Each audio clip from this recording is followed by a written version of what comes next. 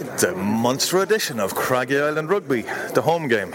I've got William, Dave and Rob here. We're, just over an hour before kick-off.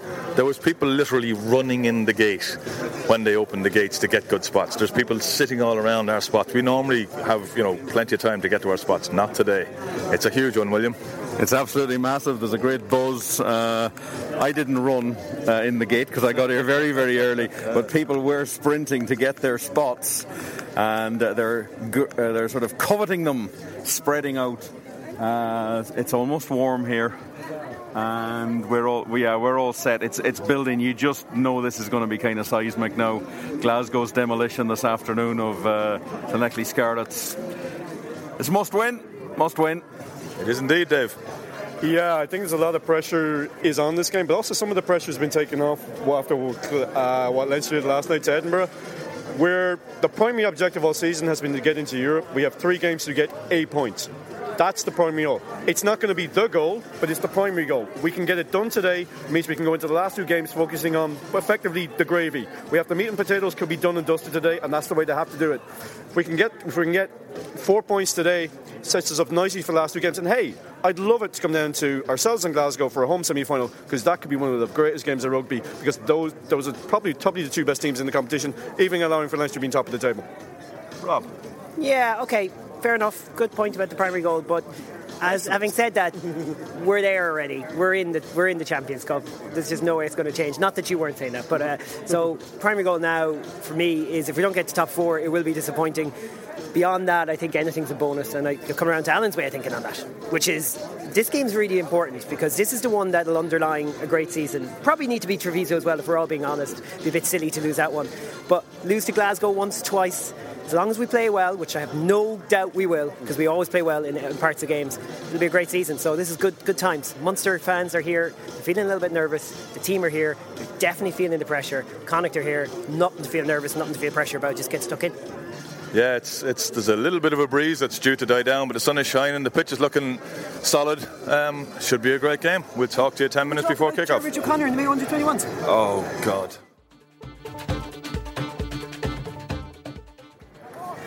Okay, William, about 8 minutes to kick off. Connacht have started their jogging. It's a massive crowd tonight. Yeah, it's a massive crowd. There's a massive buzz here. Everybody's talking. What do you think? What's going to happen? It's just a huge game, and it has that steely, on a knife edge kind of feeling about it. Everybody's really wound up. Should be a great one.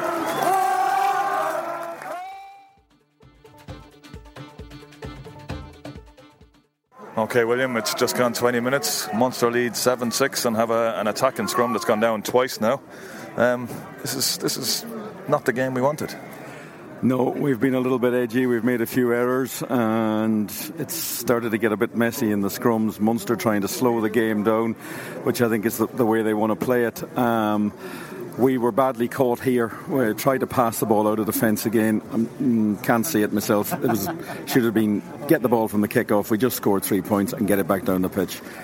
It was a poor pass, knock on. They've now got the scrum bang in the middle of the post. And we do have the wind. We should be using it.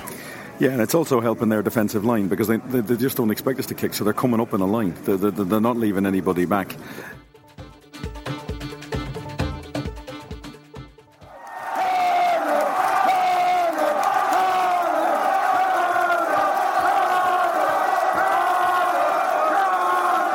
Okay, William, it's just half-time. Munster are down to 13 men. Connacht have just got a penalty try, which O'Leary's going to hopefully pop over the post. That's just an amazing 20 minutes. Well, it's an amazing 40 minutes because it seems to have gone by in about 10 minutes. It's such a rock and roll ride for Connacht. And what can you say there?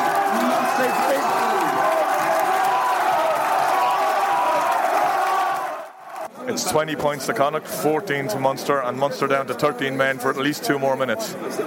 Yeah, it's been an incredible half. Seemed to pass by in a flash. Connacht just keep doing what they do. They've brilliant passing the ball out of defence. They didn't panic when they went 14-6 down. They've tightened up in the last 20 minutes. They've absolutely owned the game. I think Munster are a bit shell-shocked, really. They got into a fairly handy 14-6 lead.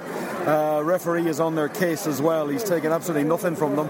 And, I don't really know what's going to happen in the second half. I don't actually think you can call it. It's just, it's another mad adventure. Bananas game. Brilliant, but bananas. Okay, William, it's 61 minutes. Connacht lead 25-14, and Munster have just been denied a try for a knock-on. Yeah, looked like a try for all the world. We went to the TMO. Ebb and flow game, but Connacht have been doing very well. Munster have been in charge for the last few minutes. It's still going to be very, very tight. I'd like to see some Connacht subs on. I think a few of our guys starting to walk just a bit now. It's a very intense game. Okay, we'll talk again on 70 if this game stays tight. Okay, William, 72 minutes. Connacht lead 32-14. This is done and dusted. It's done and dusted, bonus point territory. It's just an incredible performance. Winning all the contacts. Now Munster look a bit bedraggled, to be honest with you. We've just got to run this down for the next 8 minutes. Something I've never, ever seen in a game against Munster. It's quite a night. It certainly is. Major statement made tonight. Major.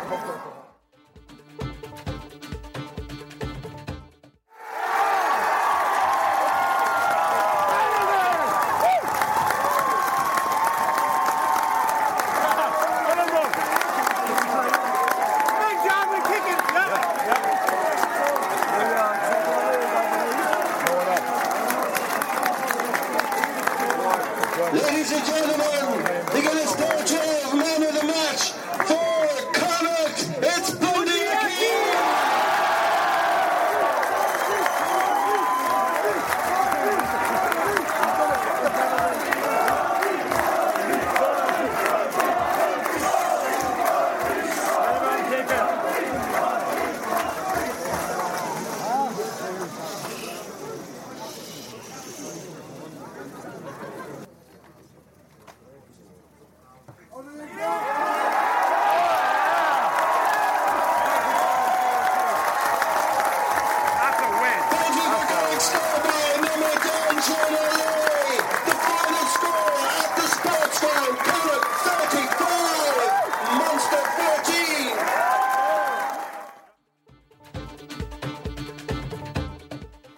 Okay, William, we've had a couple of minutes to take breath there.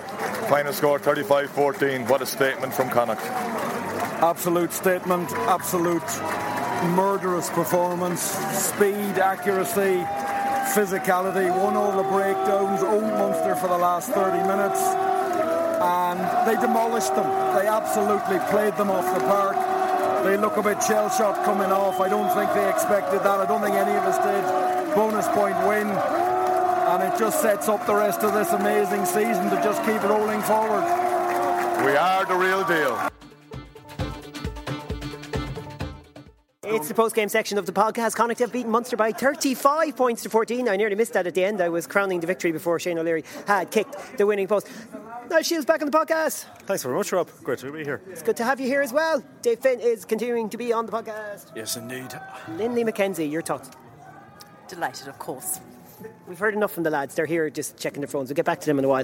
3 wins of the last 4 now against Munster. Considering before then it was 1 win, 1 draw and 22 defeats. These are good times. All these milestones just stacking up, aren't they, Rob? I mean, first time we've beaten Munster home and away. 1 milestone ticked off. But, of course, the most important one, of course, is the Champions Cup qualification. And I think to do it with 2 games to go, to do it at home, to do it against a fellow province was just absolutely extraordinary, and it was the best thing that all supporters could hope for. 29 unanswered points, Steve.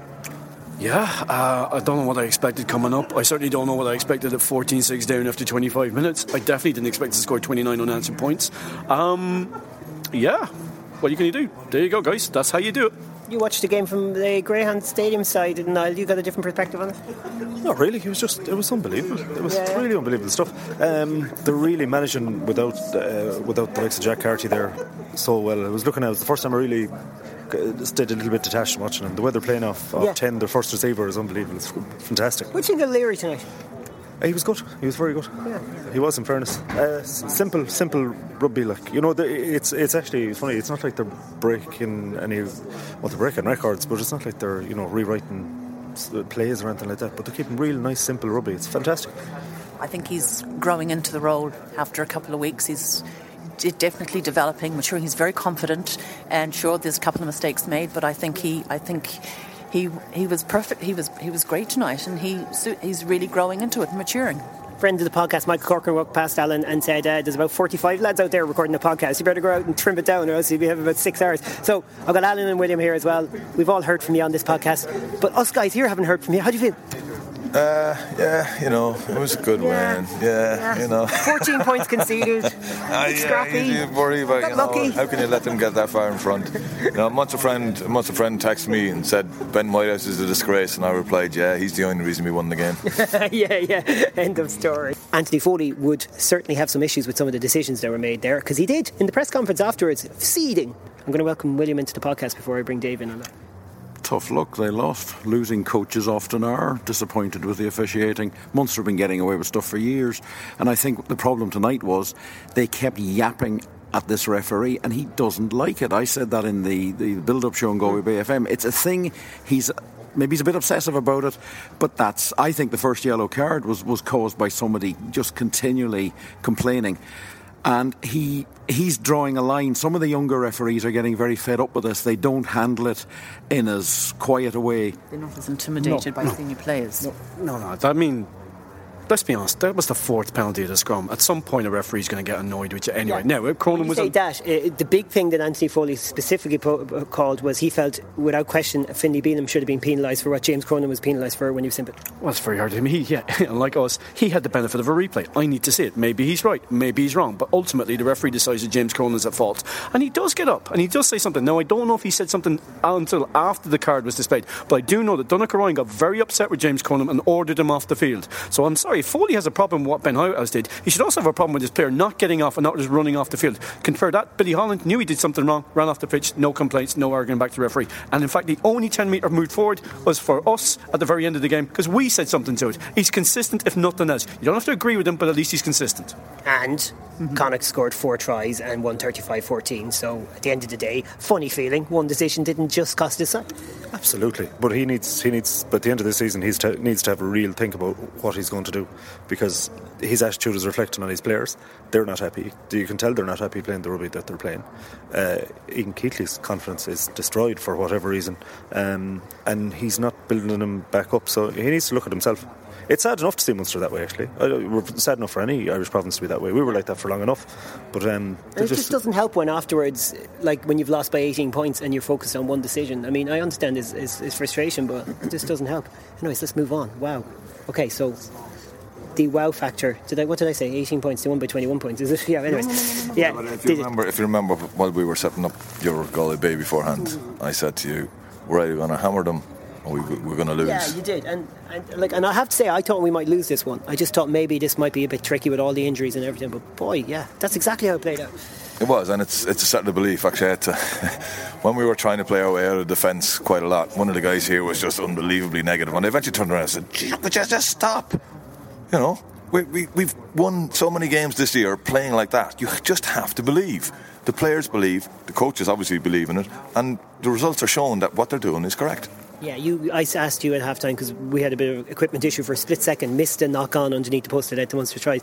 I asked Alan William, like, what happened, and he said, yeah, look, they knocked it on, they forced a pass that they shouldn't have, but sure, didn't they force a pass that led to Bundyaki scoring the try as well? It's part of the show. It's all part of the show. Well, it's the way they're going to keep playing, and if it does come back and bite them at some stage, then we'll just have to accept it. I'm still puzzled occasionally, but when they do it, because I think it will eventually get them into a problem. But they don't seem to mind that, so they're not going to change now. They're just going to keep playing that way. Lindley, are you calling for any change in the pragmatism? Are you calling for any pragmatism after today? Did they underline that what they were doing it seems to be just working? Well, I think when you talk about pragmatism, you're usually talking about the way that they're playing their attacking rugby, whether it's defending on their own lines, whether it's running out of their own 22. But I think pragmatically, just look at the scrum. So it's not just attacking rugby, is it? Yeah. I mean, we are looking at a scrum that was completely dominant for such long periods. So that's your pragmatism. Yeah, absolutely. There's plenty of pragmatism in this team. That's the irony of it. Well, first of all, were we pragmatic? Yes, we took a penalty in the last play of the game when we to further rub their noses in it, because we needed more points in terms of... I think that's professional as well. Yeah. That's professional, pragmatic play. You have a chance to go in ahead, but you can take a scrum against 13 men, or you can take the penalty. Either way, you could take a scrum; it could go wrong, even again't 13. Yeah, there was a scrum before the scrum in the corner. There was a scrum in a very kickable penalty position, and it wasn't certain that you're going to score a try. So yeah. So there was. I mean, you just look at what's in front of you. You play what's in front of you. You look at the knock on that led to the second try. That was a forced pass, but then about 5 minutes later, you get the same thing effectively happens again. But then there's a mismatch. There's a gap. Bundy's away. And apart from a very good tackle on Peter Robb, we're in for a try in the corner. You take it. You win some, you lose some. That's the way you go. Here's the crazy part. Munster were unpragmatic in the first 20 minutes. As soon as they started to be pragmatic, they completely lost their shape. There's a certain degree to be said for pragmatism, but sometimes the joie de vivre, Johnny Holland's offload to Simon Zebo with the first try was beautiful and was the best thing they did in the game. That is not pragmatic. That's playing the game in front of you. Pragmatism is simply overrated. Who brought Angry Dave to this happy little chat? It's good, Angry. We like Angry Dave. And you have to remember, we were winning all the contacts. That's the first time I've seen CJ Stander stopped that often all season. Sean O'Brien owned them at times. Really? Every time they went into contact together, Sean O'Brien won that battle. And it right through the game. He didn't get on the front foot. Tommy O'Donnell, I'd forgotten he was on the field. Conor Murray played some really good rugby at one stage, and then I went, oh yeah, he's still playing. Like we just owned them by winning the contacts. Rugby's still a game about winning the contacts. Yeah, no, I was just going to say Sean O'Brien was unbelievable. He was very, very good. He's come on in leaps and bounds. Yeah, he's come on in leaps and bounds. He's playing fantastic. I actually have a stat from the game. No, there's a stat. Oh, no, I'm not in competition. Sorry about this. We'll just call them Packy stats and see if they're better than Allen's. Bundy Akey made 133 metres out of 20 carries. Oof. I don't think I've ever seen a stat like that. That's incredible. It's and what he came off? What 10 minutes to go or so. 10 minutes to go. They dragged him off. They did drag him off, and I'd say he might have a serious injury. Did you see who caught the replay? I don't, lads. Did you catch it when he caught it on the big screen? If he doesn't have a bad knee injury, he is a lucky boy. He's superhuman. I was on to one of our friends there, and I told him I'm going to go to the Bank of Ireland with Philip Brown to sort out his new Irish contract. Yeah. Because they have to. He's the best centre north of the equator, without a doubt, 100%. William, you were in the Clan Terrace. The Bundy chant was fantastic. I could see it from across there. Oh, absolutely. He's a superhero because he puts everything in, and the crowd have really attached themselves to him. And I'm hopeful that his knee is... I mean, he made a huge break after that, so he didn't look too bad coming off. He looked a little bit fed up, but I think he'll be fine. Finlay Bealham mentioned the fact that he's much calmer than you realise on the pitch, and he's a real calming presence. We've discovered this in the last few weeks. We used to be worried about him, saying he needs to calm down, but now we realise it's channelled. He knows when he's getting excited and he knows when he's not. William in first in Linley. Yeah, it's just one point. He did a lot of talking tonight to his own players. What Bealham was saying, he was talking to Shane O'Leary, and he was also talking to Peter Robb, and he was organising them, moving them around a little bit, just small things, tiny things in the defensive line. He was just, his hands were moving, just pushing guys. And I thought he also, going back to my old topic, he stayed a million miles away from the referee in this game. Didn't say anything to him at all, and I think he is channeling it. Not within earshot. Well, that goes without saying in any rugby player. It shouldn't be within earshot. Finlay emphasised that Bundy's a leader for all these young players. Yeah, well, if you look at the back line, it is so young, and I think Bundy is kind of started to epitomise, and I think Pat Lam said it himself. Simply put, Bundy is a Connacht man. And I thought that really summed it up. He epitomises sort of the ethos of Connacht. He does channel his aggression, but that passion he shows is what I think the young ones look up to at the same time. So we have a South Pacific Islander from New Zealand playing with all his heart and soul for Connacht, and I think people respect that. Oh, for sure, definitely. But the other thing about him is, I get the feeling. I don't want to call it arrogance, but he is 100% convinced that he's the best player on the pitch. And he's backing it, he's backing it up, and physically he's backing it up. He's 100% certain that he's the best player out there, and he's 100% certain that Connacht are going to win the game. And I think all the younger players around him, well, you feed off that. If there's fella, Jerry Thornley goes on about Murray Mexted, who goes on about the ebb and flow of positive energy, and the positive energy is all here in Connacht now. With the game they're playing, and that's he's the focal point of that. Before we go to the interviews, Alan, the wow factor is diminishing. That's what I was tweeting about. It doesn't feel, there's no more wowness to all this. It just feels like pure momentum now. Well, as I said to you before the game, this game was everything to me. I didn't care about a semi-final or final. We had to win this one. This was the one that was going to define whether we had made it or not, and we've made it. Post-game press conference. We'll hear from Pat Lam first, and we'll hear a bit from Finlay Bealham.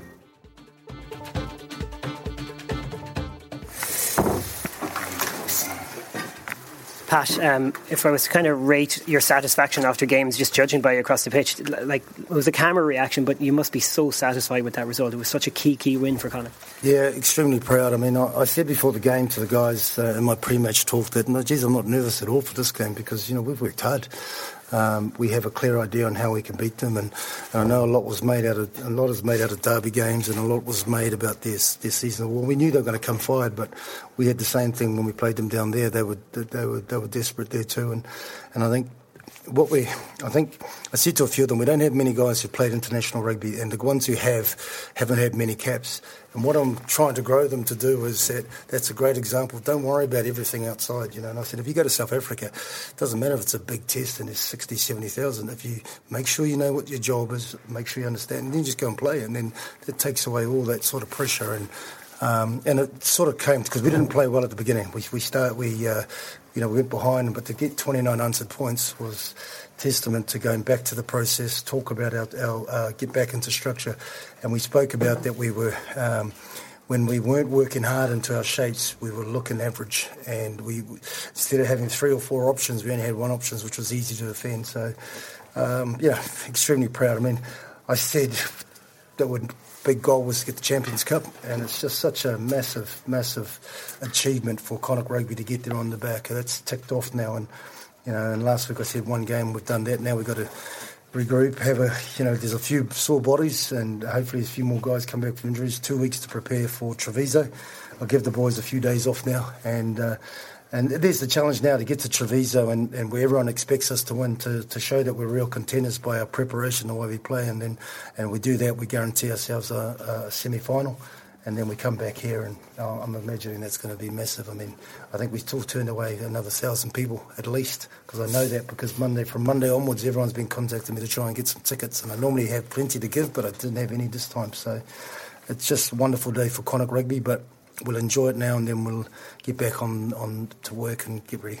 The foundations to a lot of Connacht's good performances have been great backline play, and that's what all the talk's about. But the foundation to this win started with the scrum to get back into the game. The game hasn't changed. It still starts up front, and the backs get the credit and stuff, and they do some nice stuff. But I think our team has always been around teamwork, and we share the workload. That's why you got forwards, and backs sharing the work when it comes to our attack play. But nothing changes. We knew that if we're going to deal with a team that is so pumped and fired and coming at you, and some quality players coming at you, you've got to win that battle up front, and you've got to starts with the scrum. Our line out, there's some areas wasn't quite right at times, but that was made up by some of the big defence and certainly being able to apply pressure on our face play. Bundee Aki, like the reception he got from the crowd, maybe just sum up how important he is to everything that Connacht are doing. He's a Connacht man. You can truly say that boy's a Connacht man. He's embraced this whole area. He's embraced the people. And I think Pacific Islanders, we are. Everything is around family, extended family, and it doesn't need to be blood. It just means to be the people you care about. And Bundee he always talks about his brothers. He actually he just. And probably the thing, you see that side, what I see with Bundee, he pushes some guys really hard. He gets in their faces, their training. He's physical. He wants high standards, and he will. He drives that as well. And he's a big leader off the field, and he can enjoy himself a lot too, socially. But but certainly he's got a lot of respect for these guys, and he always pumps his chest because he loves this place. Finlay Bealham, you got the fourth try to seal off a great performance by yourself, but a great performance by your team as well. It's a huge win for Connacht. Yeah, huge win. We got off to a bit of a slow start, but Munster came out firing, and like we knew they would. And credit to the boys. We just stuck to our structures and systems, and didn't panic too much, and just stuck to what we knew and what we train every day. So thankfully we come out with the bonus point in the win. 8 points down early on in the game. It's been a while since Connacht have been in a kind of a hole like that. What did you say underneath the post? Yeah, I think it was just composure was the biggest thing. Because sometimes you think you have to chase the game, but and then you can get out of your structures a bit. But I think we just stuck to what we've been training, and thankfully, obviously we got the result. So happy out now. It was a brilliant finish to the half. Obviously, the foundation of that came from some great work in the scrums. Yeah, obviously, it's a whole 8 effort, and we take a lot of pride in our scrum, and the whole 8 of us working hard and working together. So, we'll be really happy with that, and then we'll look back this week and look to improve again. When James Cronin got sin-binned, Anthony Foley's convinced it should have been the other way. What's your thoughts on that? I don't know. I've watched the video, but I thought we were doing good work in there. But go watch the video and have a look at it. Popped up for that try, but in the first half too, you were involved in a good bit of the link play. I mean, including Nia Diolokin's try. I mean, talk to me about the way Connacht systems work that players like yourself can just get involved in it. Yeah, I actually think Nia just screamed for me to give it to him, so I was like, "Oh, take it, mate. I don't want the ball." Then he did his thing and scored. So we back ourselves and back our skills, and we train a lot of that during the week, and obviously translates quite well in the game. We've heard a lot about goals. Champions Cup qualification secured. By our calculations, is another point should be enough for a top 4. You're really starting to look up now, aren't you?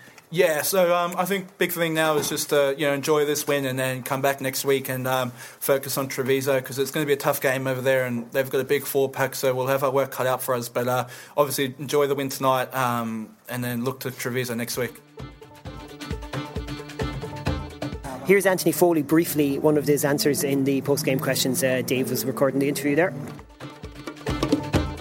One thing led to another, a yellow card led to more pressure, which led to another yellow card, which led to a penalty try, and I'm surprised there wasn't another yellow card, Look, that to me, that 10 minutes before half-time and 10 minutes after half-time where we couldn't peg them back, was probably the crucial moments of the game.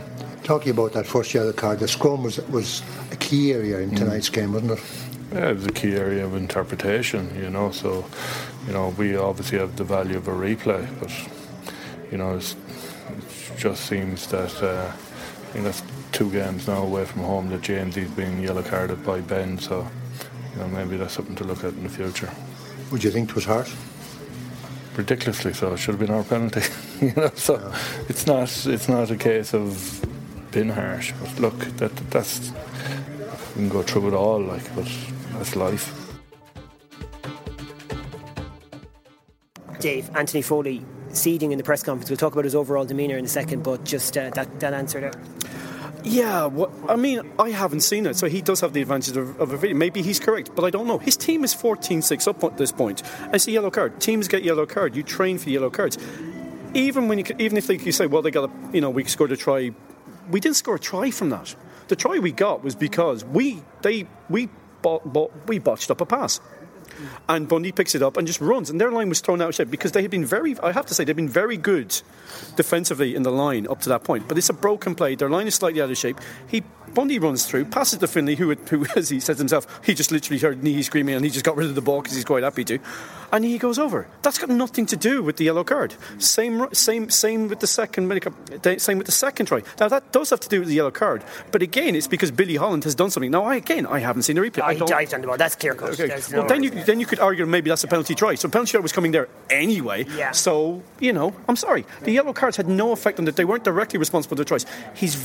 But his body language is so. That's what I want to get to, and I was going to ask Linley about that as well, because look, we've covered that as well, but it was important that we capture that bit of audio. Just his overall demeanour in the wider press conference, he was so frustrated. Well, he has to be frustrated. He has to be frustrated with himself, and he has to be frustrated with the team. His overall body demeanour was completely negative, quiet.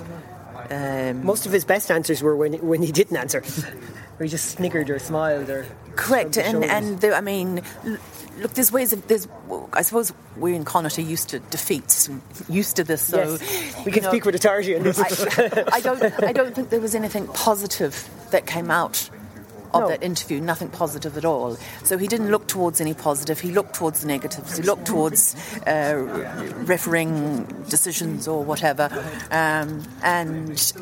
But, at the same time, he's probably looking ahead to the fact that this is his season and the Champions Cup. Yeah, Edinburgh next week at home. Yeah, so I'd say they did come up to Connacht thinking that they were actually going to beat Connacht. Oh, they did, yeah. I think they were primed for it. They were determined that, Thomond Park was a once-off. And it just didn't work out like that for him. And, I even noticed him sort of in the second half. At the beginning of the second half, he was standing up in his box and he was directing operations. And I think after the next Connacht trial, the second one, he was sitting down in his seat with a look of despair on his face. Pat Lam was talking afterwards about his stadium. Alan? Yeah, we could definitely do it, something a little bit more than what we have here, but it has to be within walking distance of the town. Wherever they put it, it has to be close, because if we don't, it'll be a waste of time. We move out like they've done in Scarlets and they've done in Ospreys and places like that to become soulless places where you get the small number of people. It has to be walking distance to town. No. The home of Connacht Rugby is the sports ground, and you will find that you will lose everything and its integrity and everything that is built up if you move Connacht Rugby away from the sports ground. Possibly what needs to be done is that there needs to be some conversations with the stakeholders, and in having those conversations with the stakeholders, then possibly something could be done to develop this wonderful, wonderful stadium right in the middle of town, within walking distance of the train station, and one where the players, in which the players love. And this has been the home of Connacht Rugby for I don't know how many years, as long as I've been here, and I'm not going to say how many years that is, but you can't take Connacht Rugby away from here at this stage. No, I'm not disagreeing with that. I'm just saying if it was to move, because we can't, because of the setup with the fact that it's owned by the Galway Agricultural and Sporting Organisation, and that it's leased to the Greyhounds, and we're the Connacht sublease it off them. So there's an awful lot of technical stuff in the way. Like I'm talking about, if they do get the planning permission for the bay, and they can put in there's going to be an extra port down at the thing. There'll be space down there to put a stadium. Strange place to try and put a pitch and everything, but I suppose in today's technology, yeah. Why? They have one in Wellington. Yeah, it works, I suppose. Yeah, you can put it on the docks and just. Personally, yes, I'd love to stay Wellington has here. a population of about 500,000. That's only in Wellington City itself, not excluding the Hut. I think sometimes we're getting ahead of ourselves here. Pat Lam can very well talk about having a stadium, but this is literally the first year that we have galvanised the support because of Champions Cup rugby, and I don't think we should be getting quite ahead of ourselves just yet as to be building stadia, which cost a fortune down in the docks. Although, as much as if we had the money, it would be great. But, we are a very small community here, and the support is growing. Let's harness that at the moment and let's not get too carried away. Yeah, I'd have to agree with that. I think it's a fine idea, but it's something for the future. There is work that could be done to improve this ground, but I think you would lose a lot by moving from it here. You could put a seated story on top of it. Yeah, we've seen the designs. The planning permission has been got on that. Yeah, well, that's a starting point. How many tickets could you actually sell? I don't know. He reckoned there was another 1,000 we could have got in tonight, was his quote, but I think he mentioned 15,000 as a stadium. I mean, it is a 500,000 population in the entire province. Lindy's talking about Wellington. What do you reckon? No, I think 15,000 that's a good number to go for. That's a really good number to go for. And you want that middle line, like you want to be able to host a semi-final. You're not always going to hit 15,000. You're not always going to sell that out, but I think to have 15k here is eminently achievable. If you go, the amount of people you speak to that say, "Oh, I'd love to go up, but geez, you get rained on," and there's always these factors and all that. You want to have a stadium people want to go to that they're comfortable in. You can bring families to that kind of stuff, And I think 15k is a good number, but it needs to grow incrementally as opposed to build a massive 26,000 seater stadium that might not be getting the rugby it's supposed to be getting. You have to look at Thomond Park, the season. I mean, it's whereas I Ravenhill was ever so subtly leading. We'd have painted seats and it'd look good. I'm with the guys. I think we can incrementally improve it. I think Pat was looking down the line 15,000, but I think he was in a good frame of mind. He was being optimistic, but even when he's most optimistic, I think he thinks 15,000 is the limit, and that's not for today tomorrow. And put a stand in here, do something, put something on the terraces, because I mean, I've never stood in the terraces here, and I have no intention of ever standing in the terraces here. I mean, tonight was lovely, but there's been other days where you're just looking at the poor guys behind the stands in wind and rain. It's not encouraging people to come along, especially when you go from 5 to 7. And also, would it not be cheaper to build a new dog track in the docks than to build a new 20,000 seater rugby stadium down there anyway? Yeah, that's okay. Fair enough. It's a good finish. We're going to wrap up, but before we do that, Alan was chatting with James Heaslip earlier today. He does all the Tannoy announcements here. Good old bit of fun with him. Before the game, wasn't it? Yeah, he's the warm-up man. He when I asked him about what his role was, well, you'll hear his answer. Okay, I've got James Heaslip here. What is your title? I never thought of it before. What my title is? I'm the MC Village Fool. I think in the old days I used to be the court jester. Yeah, that's what I do. Oh, right. The warm-up guy. The warm-up guy. Yeah, warm the crowd up. That's me. Yeah. How did you get this? Like, I even believe you got to Lansdowne Road at one stage. Got to the European Cup final in front of 60,000 people, because the one where Toulon played the French one, Toulon, and anyway, which was great, except everybody was French and probably didn't know what we were talking about. But it was good. It's good. And then we did the night before. We did the Amlin final, which Leinster won, which is good fun. That was a great night. And I say we because I do it with Garrett Phillips, who does he's the guy you hear making all the actual score announcements and stuff. Right. So when the cock-ups are made, that's Garrett. I do it all right, he makes the cock-ups. But I started about 12 years ago up in Jerry, before the Clanstown was here, up in Jerry's old office, with a Tannoy system and a mic out the window, and very much make it up. It was just me and my own make it up. I used to be doing all the own music, so I would play my own music. That all got curbed in over the years. So I started from there, out my little window, and then it's kind of morphed into that. Now we're going into team meetings 2 hours beforehand, and there's 6 or 8 people in the room. We're all going through so it's well organised. A bit like the team, they've become so professional now at this stage. Yeah. And you guys have as well. Yeah, everybody's... Look, the whole thing has gone up different levels. It's not Mickey Mouse anymore. I mean, people used to say to me, hey, Slops, listen, will you play a request for someone's birthday? Yeah, no problem. Now, like, if it's not in the script, I ain't reading. I'm Ron Burgundy. If it's not there, I ain't reading it. So, One question I've been asked to ask. There's this feeling out there you should never work with animals and children, but you seem to do a decent job. A lot of people say I'm the donkey, and then you have the children. Listen, the kids are great, but I always get stick about the asking the same questions. Yeah. And the reason is that if I vary from it at all, they're likely, kids will say anything. They really will. Of course they will. And the kids haven't heard the ones before. No, they haven't. And you don't know what answers they're going to give. No, and I still get a laugh out of it anyway. Somebody will always say something funny, so it's a bit of crack with them, And are you ever going to try that kick over the stand? You and I both know that if I put my mind to it, it would happen. Great stuff. Thanks, right. James. That's perfect. No worries. Like, we could do a podcast for an hour and I don't think we'd cover half the game, but Niall, there's loads more of the game that we haven't even got into. Maybe just some of the elements. Like, it starts with the scrum. The scrum was phenomenal tonight. That laid the platform. But maybe, leaving that aside, is that how we dug our way out of what was a tight situation? Yeah, I think it's very. I don't know. We kind of hear you guys say it, and it's regular enough that everybody believes in the system here. But it's quite simple. That's what it is. Connacht aren't really playing with a classic, 10, where you get the skip pass to the 13 or stuff like that, or pinging down into the corners, and so they've devised this other game plan. Pat and his coaches devised this other game plan, and it's working really well. It's really, really, really good to watch. Unfortunately, I won't be here the 7th of May because... For good reasons, I hear. Yeah, for great reasons. Wonderful reasons. But how did you plan that? Do you think I had hand, actor, part in the planning of that? Yeah, good point. Well, I did a part in it. But anyway, because I think that game has potentially... it has the potential to be the best game of rugby on a dry track for this season that you're going to see. Glasgow against Connacht played the best both teams play the best rugby in the Pro 12, possibly in Europe. Like, you know, they don't have the real power game of everybody else. I was watching Glasgow today and they filleted the Scarlets. Now, I have to say, when you were talking about pragmatism earlier, they are excellent in the tackle. And if we go to play out of trouble like that, they turned over the Scarlets at will. I'd have reservations about that, but by the same token, I'd love to see them go. I'd love to see them go for it. Both teams go for it here in the 7th.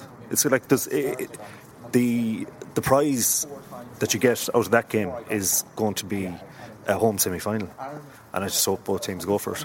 You know? Alton Delan, how well did he play, Alan? And maybe some of the other forwards. You mentioned Sean O'Brien. I thought Delan was playing kind of a different role, more in close carries and just more kind of dog work. He gave us a lot of go forward ball. And he gave us a lot of go forward when we didn't have the ball, because he was smashing guys. Sean McCartney. Tom McCartney. He was outstanding. Massive. He was massive. Every time someone went near him, there was a judder. It was either Delan or Tom McCartney. I thought he was excellent. And of course, when you've got a front row that's putting everybody else in the front foot, the rest of the back row can play really well as well. I'd be really interested to see the tackling stats for Owen McKeown again. He seemed to be tackling everything that moved. Absolutely, he was brilliant. John Muldoon did a carry underneath the post at one stage when it looked like they were about to get a turnover. He just picked and went. And McCartney did a little carry on halfway that just got us back on the front foot. There was lots of hidden work by some of our more experienced players who were really on top form. Yeah, they all were, but I think that came from the dominance they had in the scrum, because Munster rugby has been based on scrum and contact winning forever. That's what they set out to do in a game, and that never settled for them today, and that gives you the confidence to take decisions like John Muldoon did, drove forward, and that's where the start was. That's where it came from. You think Peter Robb's developing well? Yeah, he's doing quite well. There was nothing flash out of him or anything like that. It's an awful lot of the players. They had like decent games. They all made positive contributions. For me, I like Connacht's footwork going into the tackle, and then they're like a newly caught fish. Then when they hit the ground, because they flop over, they flip back. The ball presentation is very good, and they're doing that really well. And some of the skills. Did you see Finlay Beelam's juggle and catch down there before the? Like how he held that ball is just defies logic, and it led to the scrum that led to the draw. Exactly, and they just seem to be. They're working on the work-ons. They're fully committed to what they're going to do. And you know what? When everybody is that way on a team, it's going to yield a good result. Munster don't look that way. Munster look poorly coached. You know, Anthony Foley had these fanboys in the press that were, you know, shouting for him to take over and to go back to traditional values. But the game has evolved from that now. Thank God, because you know, and I think they're reaping the reward of that too. We're definitely playing Super Rugby. Yeah, that's exactly what we're playing. I was watching a bit of it today, and then I watched that today, and and you're sort of going, that's definitely Super Rugby. Andre Best was walking out there as I sort of popped around looking for Andre Bell. Andre Bell, sorry, I keep calling him Andre Best. Yeah. And he was just grinning like a Cheshire cat. He was the guy. I haven't seen a man so content in my life as someone who's obviously seen everyone do what he wanted them to do, and they were, you know, he's just happy that they're doing the things that they should be, and it's just great to see. And it'll hopefully kick on, and you know, other teams will start doing the same sort of stuff within Ireland. You know, we get more talented guys believing in themselves, because the sheer belief that the team have in what they're doing is just fantastic to watch. We're almost finished. Lindy, I just wanted to mention Nia Diolokun, because I just think he's playing incredibly well at the moment. Well, he's the fastest man in Connacht for a start. He loves getting the ball. He loves running. Obviously, he still has a lot of work on. If you think about it, he was playing, you know, club rugby in Trinity a couple of seasons ago. He's certainly developing. He has the pace. He has the attitude. That's right. He's a great addition to the squad, like players like Matt Healy are as well, and some of the youngsters. And I think that's all part of the new Connacht ethos that Pat Lam has introduced, that to bring these young players through, you know, give them their opportunities. I mean, who would have thought that, you know, someone like Peter Robb, I'm not sure how many games he started this year, 3, I think, possibly. 12 anyways, yeah. Yeah, you know, Pete, and is quite at home. in the centre, yes, he does his. I think Pat Lam's, this philosophy says that everyone has their job, or Finlay Bealham would repeat it. This mantra: I have my job to do. I don't get phased. I don't get excited. I just do my job, because when it's clear, and that's what I do. In fact, I think Finlay Bealham said when he got that ball at that pass, all he wanted to do was get rid of it quickly. So I think it's just part of this philosophy that has been created, in Connacht. And you mentioned Andre Ball, probably one of the quietest, coaches, and I'm delighted for him, because there's those people who possibly don't get the recognition. They probably get the recognition within the Connacht inner circles, but possibly not the wider circles. So yes, there are coaches like Andre Ball and Dave Ellis, the skills coach, and of course Jimmy Duffy, who probably are, particularly people like Jimmy Duffy. And I have to say, just mention Eric Elwood because Pat Lam mentioned him in his press conference. He specifically mentioned him. He said, when he was asked what was the most pleasing aspect, I think it was Jerry Thornley who actually asked that question of this game, he said, I'm pleased for Eric Elwood. And he went on to say that basically he was using Eric Elwood as the epitome of what is good and great about Connacht, what has been sad about Connacht in the past, the trials, the tribulations that we've gone through, and that Eric Elwood basically represents Connacht and its supporters. Brilliant. A stat, Dave. 23 different Connacht players have scored tries in the Pro 12 this year after Finlay Bealham got his first Pro 12 try of the season. I'm disappointed it's not more. I would have thought it would be more. That's great. I mean, it's probably 30 when you put in the Pro 12 European rugby. And if you consider, I don't think it doesn't. It doesn't matter who's on the end. I mean, yeah, it doesn't, does it? I mean, I thought I'd go over it. I mean, I saw a blonde guy diving over the line. I looked up and I thought, well, I thought possibly it was Peter Robb. It could have been. Yeah. It could have been Fiona who was on at the time. It turns out to be Finlay. Yeah, who cares? It doesn't matter who's on the end. They do their jobs well, and then when the other stuff happens, which is 50% of the game, is probably even more, they get to express themselves, and you could see the difference. I mean, I hate to go back to it, but Munster, when they were allowed to express themselves in the first 20 minutes, looked really good, and then they tightened up and they were told go back to being pragmatic, and it didn't work. We were pragmatic to get back into the game, and then once we had a foot on in front, we just went, do you know what, let's have some fun, and my God, didn't we just. I love that point about it doesn't matter who's at the end, because in this team, it really doesn't. Like, look at Nee's 2 tries last week. Everyone was talking about all the build-up play. Well, he's 4 in 2 games. I got it wrong. Pre the Grenoble game, he said, he hasn't scored, but he knows his chance will come. He's 4 tries in 2 games. It's like, he could tell me the lotto numbers if he wants. But that's it. Dave's right. It doesn't really matter. But they all know, what to expect. It's very rare you see somebody, I was going to say not deviating from script. They don't really play to a script. They don't play to a script, but really often see somebody isolated, or anything like that. It's just clever rugby, simple, really simple stuff. But it looks really good. It looks really, really good. But it's well structured. Yeah. And I think that's the vital part. It is extremely well structured. And our players didn't look tired tonight. I keep hearing all week about players being tired, and our players don't look tired.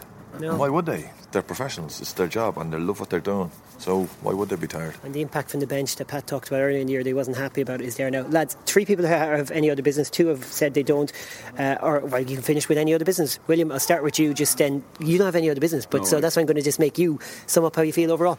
Absolutely delighted. Sets up the rest of the season. Toddle off to Treviso in 2 weeks and give them a hiding, which shouldn't be a problem. They're truly awful. No reason to truly awful. They're bottom of the table for a reason. They're crap. And if another person tells me that Treviso are chasing that last Italian spot, so you don't have to watch them. They're useless. No, and that's not a problem. And then it sets up Glasgow here on the 7th of May. And if you're a player and you're Pat Lam, you can't say that. No, I know that. Yeah, but we can say that. Well, that's they still are. Stop listening, players. They still are chasing that last place in Europe, and they're not going to give it up easy. They're useless, though. Sorry, Linley, but don't get me wrong. That's just our opinion, but they truly are useless. Alan, did you have any other business? No, just when you were talking about the stadium, and I was chatting to someone earlier on today about how long they've been watching Connacht. I used to bring my dog to the match. She used to sit here, down here, yeah. And she'd potter along. And I remember not bringing her one day, and people asked me, "Where's Lady? Where's she gone? How come she's not here today?" Yes, tonight the place was absolutely hopping. Fantastic. It's a real privilege to be here. It really is. my only other business is just that if Bundee Aki was playing in New Zealand still, one of the things that they don't have over there that we have over here is a kind of tribal nature to our support. So I think a player like Bundee, when you see him walking off the pitch and the entire stadium is bouncing saying Bundee, Bundee, that won't happen in New Zealand. It just doesn't. You don't get that atmosphere. It won't happen in Australia. It won't happen in South Africa. It's something unique to us. And Bundee came here and God, there was the weather and there was this stadium which doesn't really feel like a rugby stadium. But now he has this adulation. I think it makes him the player who he is. Two quick small things. One, you can sell 84,000 tickets for a game of rugby. It doesn't make it an event. It doesn't make it a match, especially when the previous week for a match that really did matter, you could only sell 7,000. And it's what those 7,000 people do. Tonight was about what 7,000 people could do. I'm sorry, 84,000 tickets. Don't think this is a great sign for your club at all. It's when you can't get 8,000 for a European quarter final. That's a big thing. That's Saracens, by the way. Yeah. And finally, I feel sorry for Finlay. He's got his first try for Connacht. He's bouncing. You can see it in his eyes. He is absolutely bouncing. He got a smack in the face. It turns out he's fine, and he has to go home and play PlayStation rather than go out and possibly celebrate with his friends, his colleagues, and his He sounded fans. really excited about going home to play the PlayStation. He's going home to play PlayStation because tomorrow morning he and four of the guys who played in Quinrue are going up to a camp along with 10 guys from Munster who I can imagine are feeling a hell of a lot rougher than he is. Including some props and not including Dennis Buckley. Let's not even go any further on that. What nonsense. But you took one of my any other business. Okay. Take there, Rob. My any other business is actually a business venture I'm getting into with William. We're doing a travel to Eastern Europe advice bureau for any province that may not be, staying in the Champions Cup, that might be going to the likes of Bucharest, Sochi, Krasnoyarsk. In the event, in case it happens. Yeah. And I'm going to be William's silent backer on this. That's the plan. We'll get them there. And then the ending. I'd prefer them to go to Krasnoyarsk, actually. Yeah, and that could happen. They are flying in the qualifiers. That's it from us. I think Dave has a point. No, it's actually been better. It's unfortunate I can't get both teams from Krasnoyarsk in the same group. That would be the only... Twice. All right, listen. That's it from us. Munster beaten. Treviso in 2 weeks' time. Myself and William are going over.